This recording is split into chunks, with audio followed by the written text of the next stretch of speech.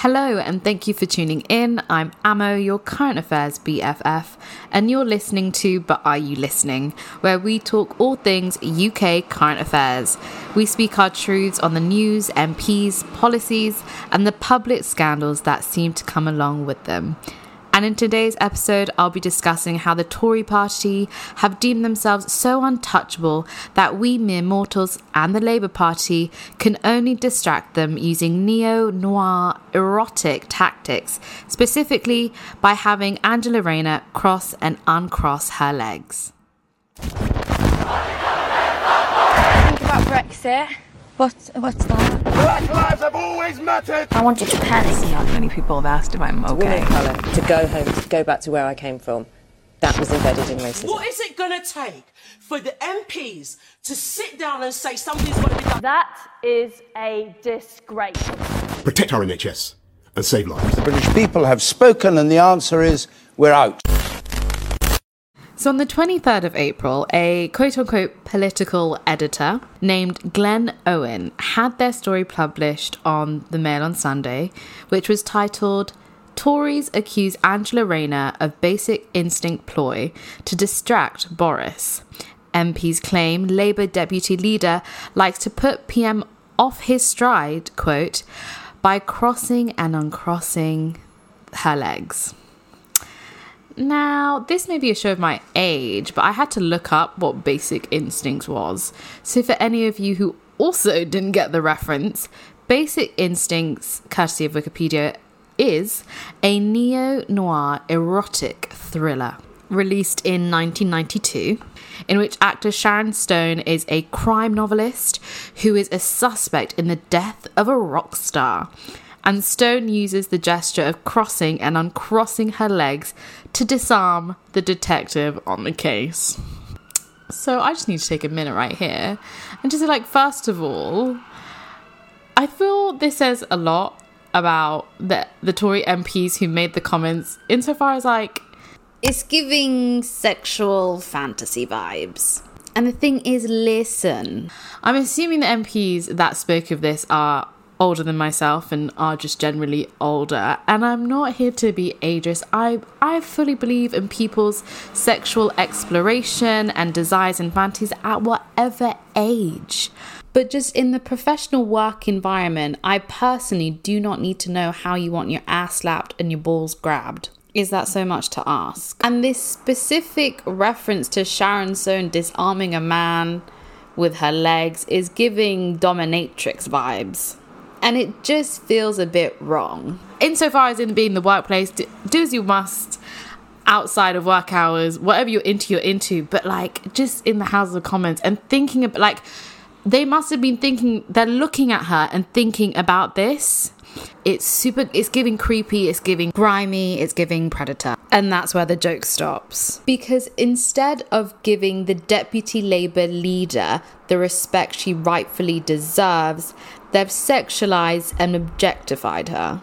So, article continues to say how Tory MPs have mischievously suggested, because obviously this is a joke in their eyes, they suggest that Miss Rayner likes to distract the PM when he's at the dispatch box by deploying a fully clothed parliamentary equivalent of Sharon Stone's infamous scene, i.e. crossing and uncrossing her legs. Again, it's someone just looking at Angela Rayner in that way. It's gross. Anyway, so one MP said she, Angela Rayner, knows she can't compete with Boris's Oxford Union debating training, but she has skills that he lacks, i.e. having legs, because apparently that's now a skill in the Houses of Commons, or at least these Tory MPs. I feel there's been a mockery of the position of power these people have. They're supposed to be in the Houses of Commons, supposedly doing 80 grand plus worth of work, deciding how this country is being ran, and instead all they focus on is Angela Rayner's legs.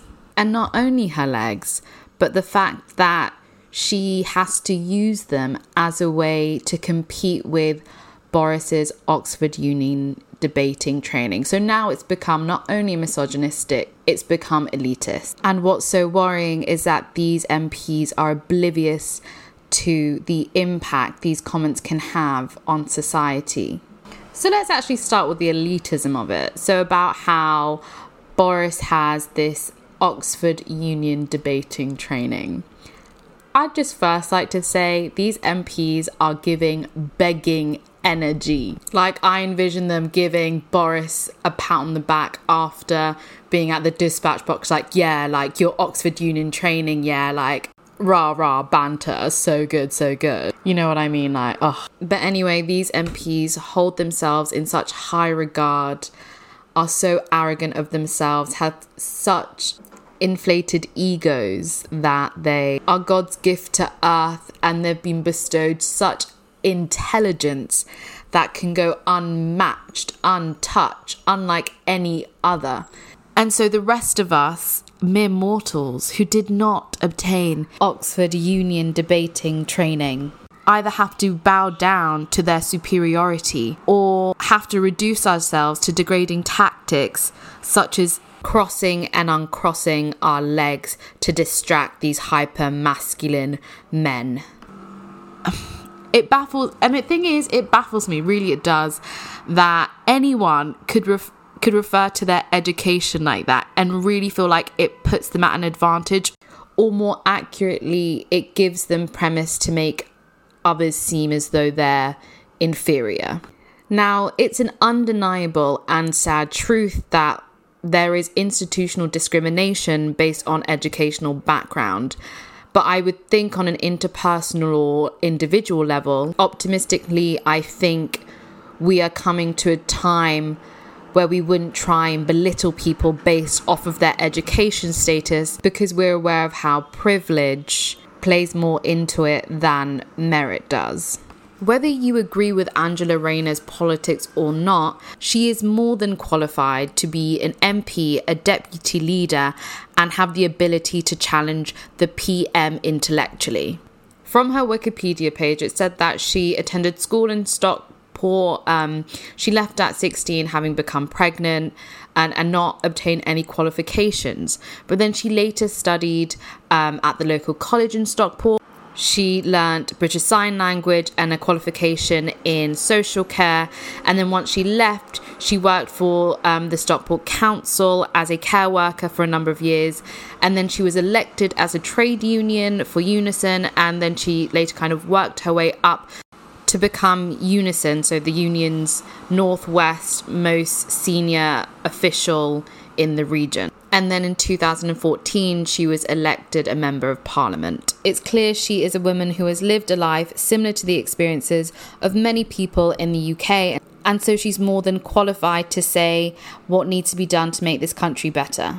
And that's more than what I can say for many Tory MPs. And you always just rate a person more when they've built themselves up in a system that wasn't necessarily made for them. And so these comments just reflects there is a culture in the Tory party that perpetuates a narrative of like us and them. Because now I haven't got the backgrounds of all the Conservatives, so I can't make a wide sweeping statement and say like they're private school this and Oxbridge trained that. But it's not only about having that educational background, because like I said, some may not. It's ability to be able to pass as though you have. Because the whole point is to give off that imagery that only those who are of that background or seem as though they are only the ones who have the right to be in the political space. And the comments these MPs made and the article itself is a testament to that.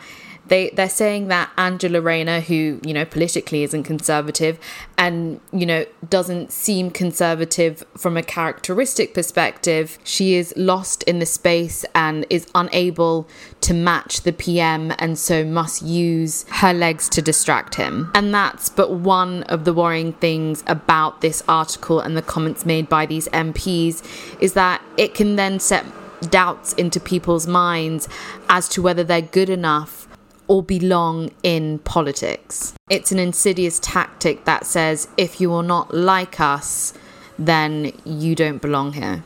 But I want to know what you think. Do you think I'm looking too deeply into this? Or is there some messaging that you also see within the article? Please do let me know.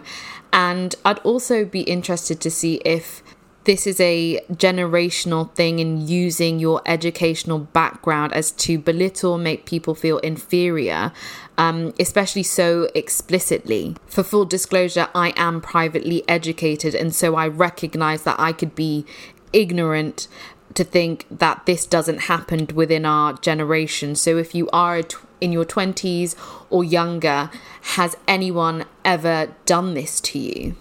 But I also wonder, is it like racism in this country where it's kind of this pernicious or implicit ways to show you are less than? So as always, send us your views through to our Instagram or Twitter page. You can find us with the handle of But Are You Listening? Or you can send us an email to butareyoulustening@gmail.com.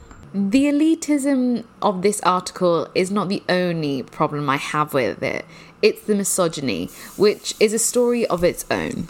Because it's not only those who haven't had a private education and Oxbridge training or can pass as though who have, it's apparently also women who don't belong. Or to be fair, if they do, because there are female conservatives, women who even dare step foot within the Houses of Parliament and enter the political space should expect to be subjugated to this utter nonsense. We've even heard stories from within the Conservative Party. We've had Anne-Marie Trevelyan, the Trade Secretary, who shared her experience of sexual harassment in Parliament. I can't remember where I got the quote from, but I'll link it in the show notes. So the Trade Secretary said, "I've witnessed and been at the sharp end of misogyny from some colleagues many times over. We might describe it as wandering hands, if you like. We might describe it as, a number of years ago being pinned up against a wall by a male MP who is now no longer in the House, I'm pleased to say, declaring, 'I must want him because he's a powerful man.'" The hell's in bells. Who the hell thought that is... How could he think that is okay to say? And it's just, the nausea, gross. Now, in no way am I saying that Tory female MPs should expect this behaviour or they allow this behaviour or anything within that realm. I just want to know why there is this toxic masculinity within the Tory party that allowed for Anne-Marie's experience and now these sort of comments to be made in this article.